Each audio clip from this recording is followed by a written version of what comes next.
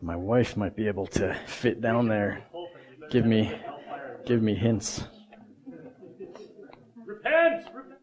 This is an imposing podium. Well, it's no secret that I get pretty nervous about these times. I don't come up here very often, and there's a reason for that. But I do really enjoy being with you. I enjoy you as a community and appreciate all of the love that you've given me and the ways that you've cared for me. So anxiety aside, I'm happy to be here, but anxiety is a factor. As Eric said, we've been going through a series of sermons this year that center on one of our village values as a theme. We have 6 village values. We just covered authenticity. The other values are creativity, community, accessibility, truth, and the disciplines. And today I get to introduce the disciplines. Hooray! Just to be clear, when I say disciplines, there are two possible definitions for discipline, right? One is having to do with punishment. So like a parent punishes their child for bad behavior. And the other is choosing to act habitually for some predetermined purpose, usually contrary to the immediate desire or impulse. And it's that second one that I'm talking about today, not the punishment one. And what we value as the village is choosing to act with the predetermined purpose of following Jesus. Now, the way we put this into practice, a lot of times we call these things the spiritual disciplines, right? They're practices that we're familiar with. There's some that we do on our own, like prayer, studying scripture, solitude, meditation. When I say meditation, by the way, I don't mean the kind of meditation that involves clearing your head of all thoughts. I mean the kind of meditation that means filling your head with thoughts about Jesus and then dwelling on those or ruminating on those. I like the word ruminating because it means chewing, and it's like you're feeding yourself with the truths of God. There are also disciplines that we can practice together with fellow believers, things like meeting together, like we do on a weekly basis here at Vespers. We also do that in smaller groups, like with our pilgrim groups and our monastic communities. Other disciplines we practice together are submission, confession, service, and celebration. It's not a comprehensive list, but these are the kinds of things that we think of when we think of practicing disciplines and following Jesus. Now, those of you who know me well might have guessed that teaching on this topic of the disciplines was not entirely my choice. In fact, as a leadership team, we met last year to plan out, what it was we wanted to hear in sermons in the coming year. And all of the men, with one exception, said they wanted to be taught about the disciplines. Now, I was the exception. And I think there might have been a misunderstanding because what I meant with my silence was I didn't want to hear it. But I think what happened is I got assigned to teach it. So here I am, and just know this, that I am not naturally strong in being disciplined. I'm pretty weak. But I think God makes it clear that the spiritual disciplines are not for the strong, they're for the weak. And we're all weak, me especially. I feel like when it comes to being disciplined that I'm the worst of all sinners. But I'm also really glad that I can say, like Paul, that in me as the worst, Jesus can demonstrate his utmost patience. Now, one of the reasons I have a hard time with being disciplined in general, and especially being disciplined in my spiritual life, is because I like to do what my impulse tells me. When a thought occurs to me, that's what I want to do, and I want to do it my way. It makes me think of Ephesians 2:3, which says, "All of us also lived among them at one time, gratifying the cravings of our sinful nature and following its desires and thoughts." So this is a picture of a life without any disciplines, let alone spiritual disciplines. And it's the state that we find ourselves in when we're doing life without relationship with God. living by impulse this way is a lot like living as an empty bottle on the ocean currents. It's being a slave to your every craving, regardless of the fruitlessness or the destructiveness of those cravings. It brings to mind what Richard Chenevy Trench said, which is, "None but God can satisfy the longings of an immortal soul, that as the heart was made for him, so he only can fill it." And I think we spend a lot of our time scrambling to fill that longing with things that don't satisfy us. And when we're not doing that, we're trying to hide from those longings altogether. It's what I'm doing when I'm at work, frantically trying to earn respect from people. And failing that, I come home and do something like check out online and read blogs. But it's this very state that God saved us from in sending Jesus. Romans 5:8 says, "But God demonstrates his own love for us in this: while we were still sinners, Christ died for us." And we could read this as, "While we were still undisciplined, Christ died for us." Because our freedom from sinful cravings doesn't come from our strength of will. It doesn't come from our deciding to be godly someday. It comes from Jesus' sacrifice. So when we practice the disciplines, we're simply stepping into the life of righteousness and disciplined living that Jesus established in us already. For example, Romans 13:14 says, "Clothe yourselves with the Lord Jesus Christ, and do not think about how to gratify the desires of the sinful nature." And Ephesians 5:8-10 says, "For you were once in darkness, but now you are light in the Lord. Live as children of the light, for the fruit of the light consists in all goodness, righteousness, and truth, and find out what pleases the Lord." And this really is what we're trying to do in practicing the disciplines, is finding out what pleases the Lord. A lot of these disciplines are simply geared toward acquainting us with God. We come to know him by acquaintance, like we do the people that we have daily interaction with, and we come to know the facts about him. Studying Scripture gives us that. And it's in that way that we come to know what pleases the Lord, and it takes intentionality, and it takes us putting in a place to learn those things. We also find that when we practice the disciplines, they displace those things that we're chasing after that don't satisfy the longing that I talked about. It brings to mind the fact that they supplant the worldly pursuits that Jeremiah was talking about, the broken cisterns of Jeremiah 2:13, which says, "My people have committed a double wrong. They have rejected me, the fountain of life-giving water, and they have dug cisterns for themselves, cracked cisterns which cannot even hold water."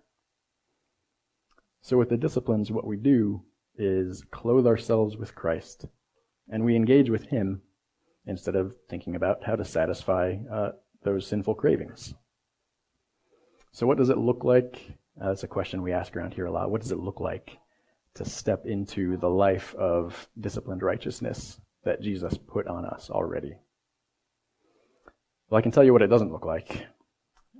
When I'm in times of undisciplined living, which is often, I have this fantasy or this dream. This is what it would look like if I were being a good disciplined Christian. And here's the dream. It starts at dawn, and I'm awake before everybody else, and I'm sitting in a breakfast nook with a steaming cup of coffee, and I read a chapter of Scripture. And while I read, I have godly insights and revelations that bring tears to my eyes. And then I go out and I warm the world with my spiritual glow. This doesn't happen. And there are two good reasons it doesn't happen. The first is this fantasy is about me. And the second is I'm in control of what happens in this fantasy. The outcome, the fruitfulness of being disciplined comes out of my effort. And I'll address both of those points. Regarding the first point, that this fantasy is about me. In this dream, my motivation is selfish. But the spiritual disciplines, they just can't be motivated by selfish desires. They can't be motivated by trying to strengthen your sense of inner peace by improving your self-esteem, or by gaining status, or even by injecting, spiritual well-being into your family. In my fantasy, what I'm doing is polishing myself so that I shine. But what the disciplines are intended to do when they're not selfishly motivated is to polish us so that Jesus shines. It's not about us. The disciplines aren't about us. In fact, when we practice the disciplines, we end up, it's not only that we don't shine when we practice the disciplines, the opposite happens, right? We look terrible. One of the disciplines is confession. I think of, a lot of times these big conferences or conventions will come to a city, and they bring with them their little mini controversies, like if the convention center happens to be near some parks where there's a big homeless population, the city will start proposing laws or maybe different enforcement practices to push the homeless population out of sight, right? Because the convention draws people from all over. And this is a chance for the city to showcase itself, to put its best foot forward. But regardless of what they decide to do, even if they push the homeless population out of sight, it doesn't change the poverty of the city. But when we practice the disciplines, what we're doing is the opposite. Right? We're showcasing our poverty, and in that we're enriched by God's grace. The disciplines done differently are just going to be fruitless.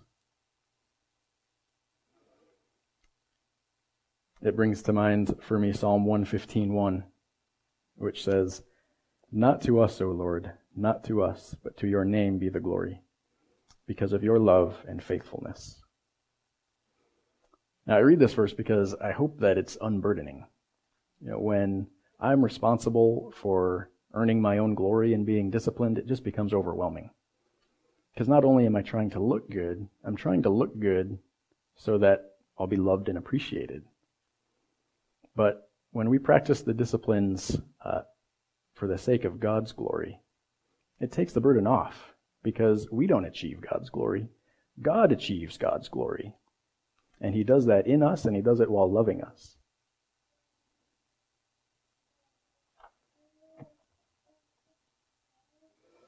There's another story from the Old Testament that I think of, the story of Gideon in Judges, where Gideon leads an army, and instead of building up the army, God pares it down to just a pitiful number of people.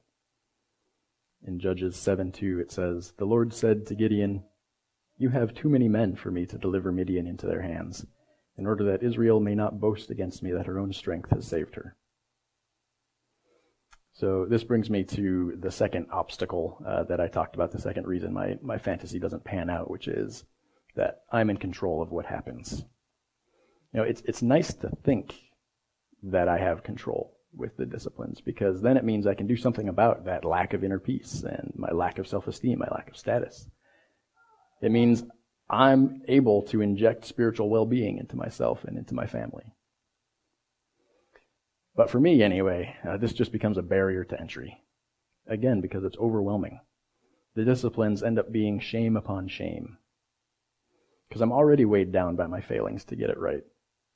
I can't control my outbursts at my family members. I don't come up with helpful things to say to my hurting friends. I haven't pursued the people that I feel I ought to. I don't stay on top of my finances like I should. I'm not worth being pursued. And it goes down, this list goes on and on. This is just the tip of the iceberg for me.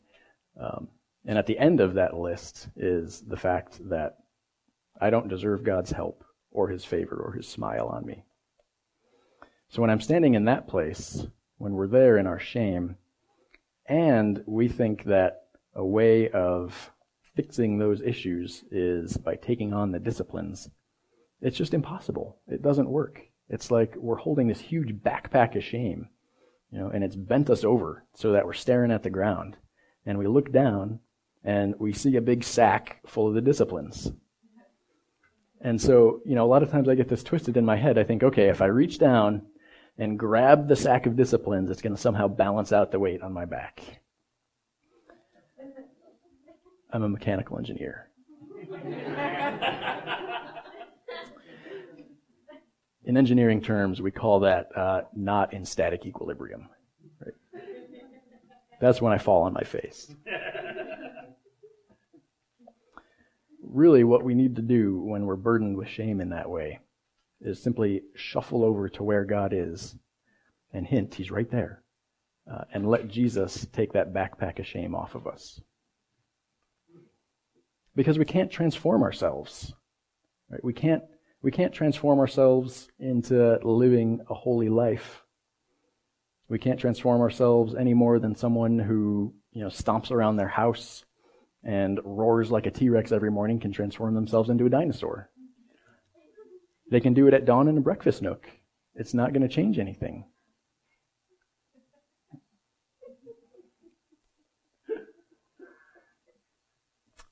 I think instead the disciplines are like sitting down in a roller coaster.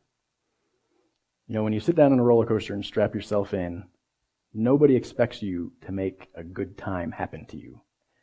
The good time takes you away. And that's what we do with the disciplines. We put ourselves in a position to hear from Jesus. And that's when Jesus tells us that we are worth His help, that He loves us and that He's with us. Simply beholding Jesus and receiving His grace is what transforms us. It's not our own effort. Beholding Jesus and receiving His grace is what transforms us. It's not the effort that we put into the disciplines. This is what Scripture tells us in 2 Corinthians 3:18. And we all, with unveiled faces, beholding the glory of the Lord as in a mirror, are being transformed into the same image, from one degree of glory to another, which is from the Lord who is the Spirit. What this says is that when we turn our attention to Jesus, He transforms us. That's what we do when we sit down in a roller coaster. And by the way, this is not the kind of roller coaster that makes us look good. It's not the big drop tower. My wife said this is the kind of roller coaster that leaves you with a string of snot going across your face, But it may not be pretty for you. This is how I'd like to contrast the fantasy of, my disciplined life with the reality of what happened. I found myself in a situation where my wife and son were out of town for a long time, so I had no structure in my life, and I didn't have any structure when it came to spiritual disciplines. I wasn't doing anything on a daily basis except maybe going to work. And it was in this place, as I was staring down the barrel of a sermon on the disciplines, that my friend suggested to me that I do a 60-day online Bible study. Now, this is something I resisted. Because A, somebody else suggested it. There's not glory for me in that. And B, this kind of thing just isn't up my alley. It had bad clip art.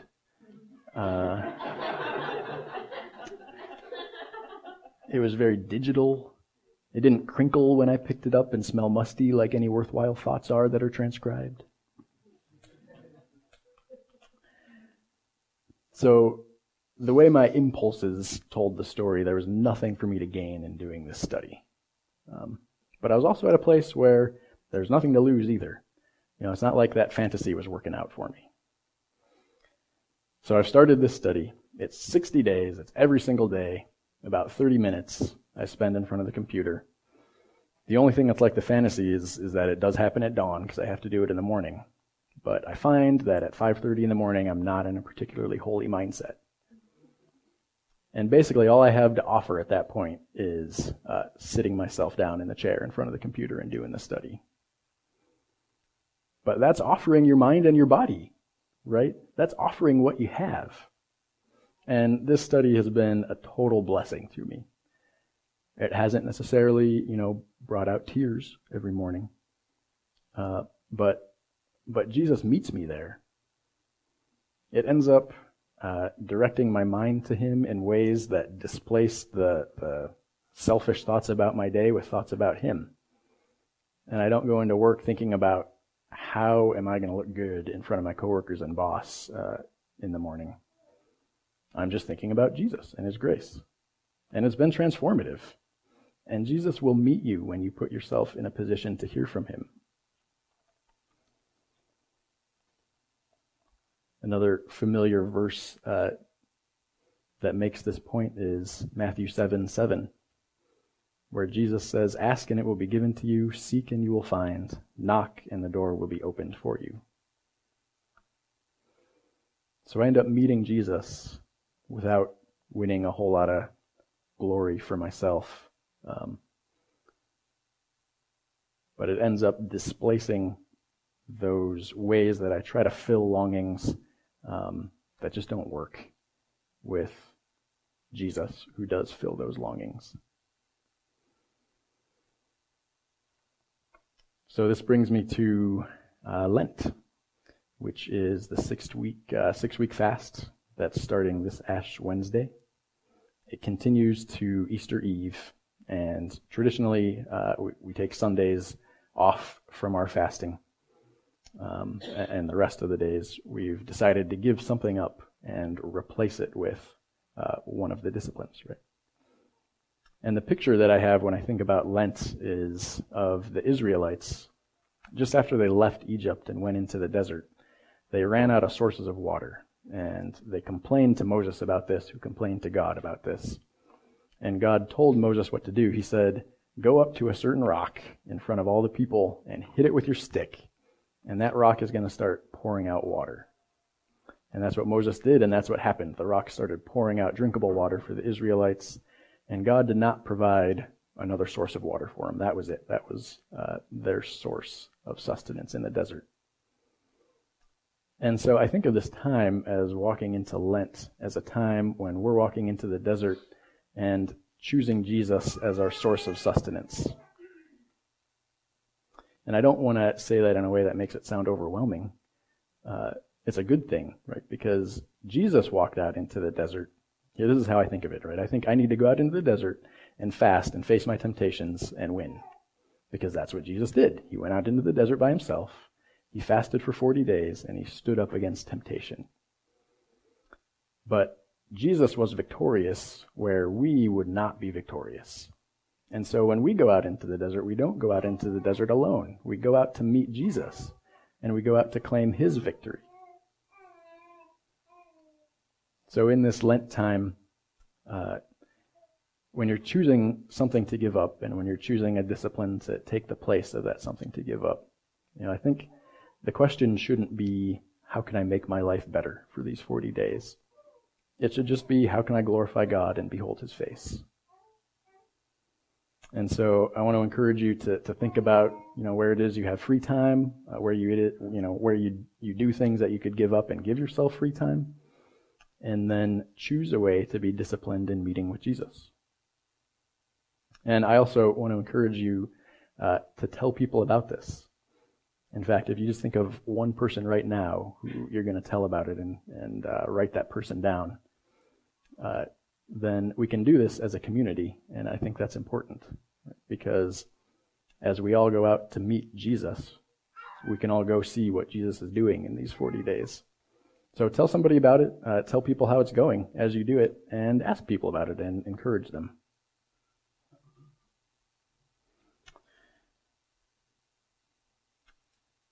I'll just end with this. What I started with was saying that I'm the worst of all sinners, and I think that's true.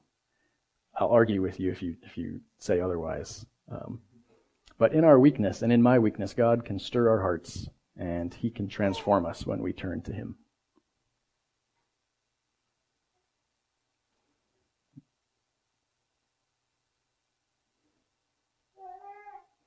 There's 3 ways to respond.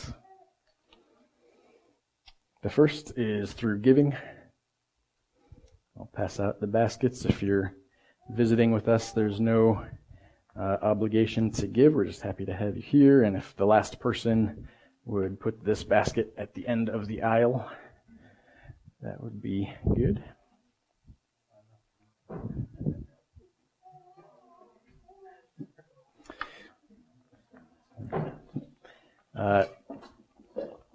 The second way is through communion, and if the band members would come up to take communion now, usually we'd go into a time of meditation, but now we're going straight into worship. And what Jesus told us to do with communion was to remember him. And the bread represents his body that was broken for us, and the wine or the juice represents his blood that was poured out for us.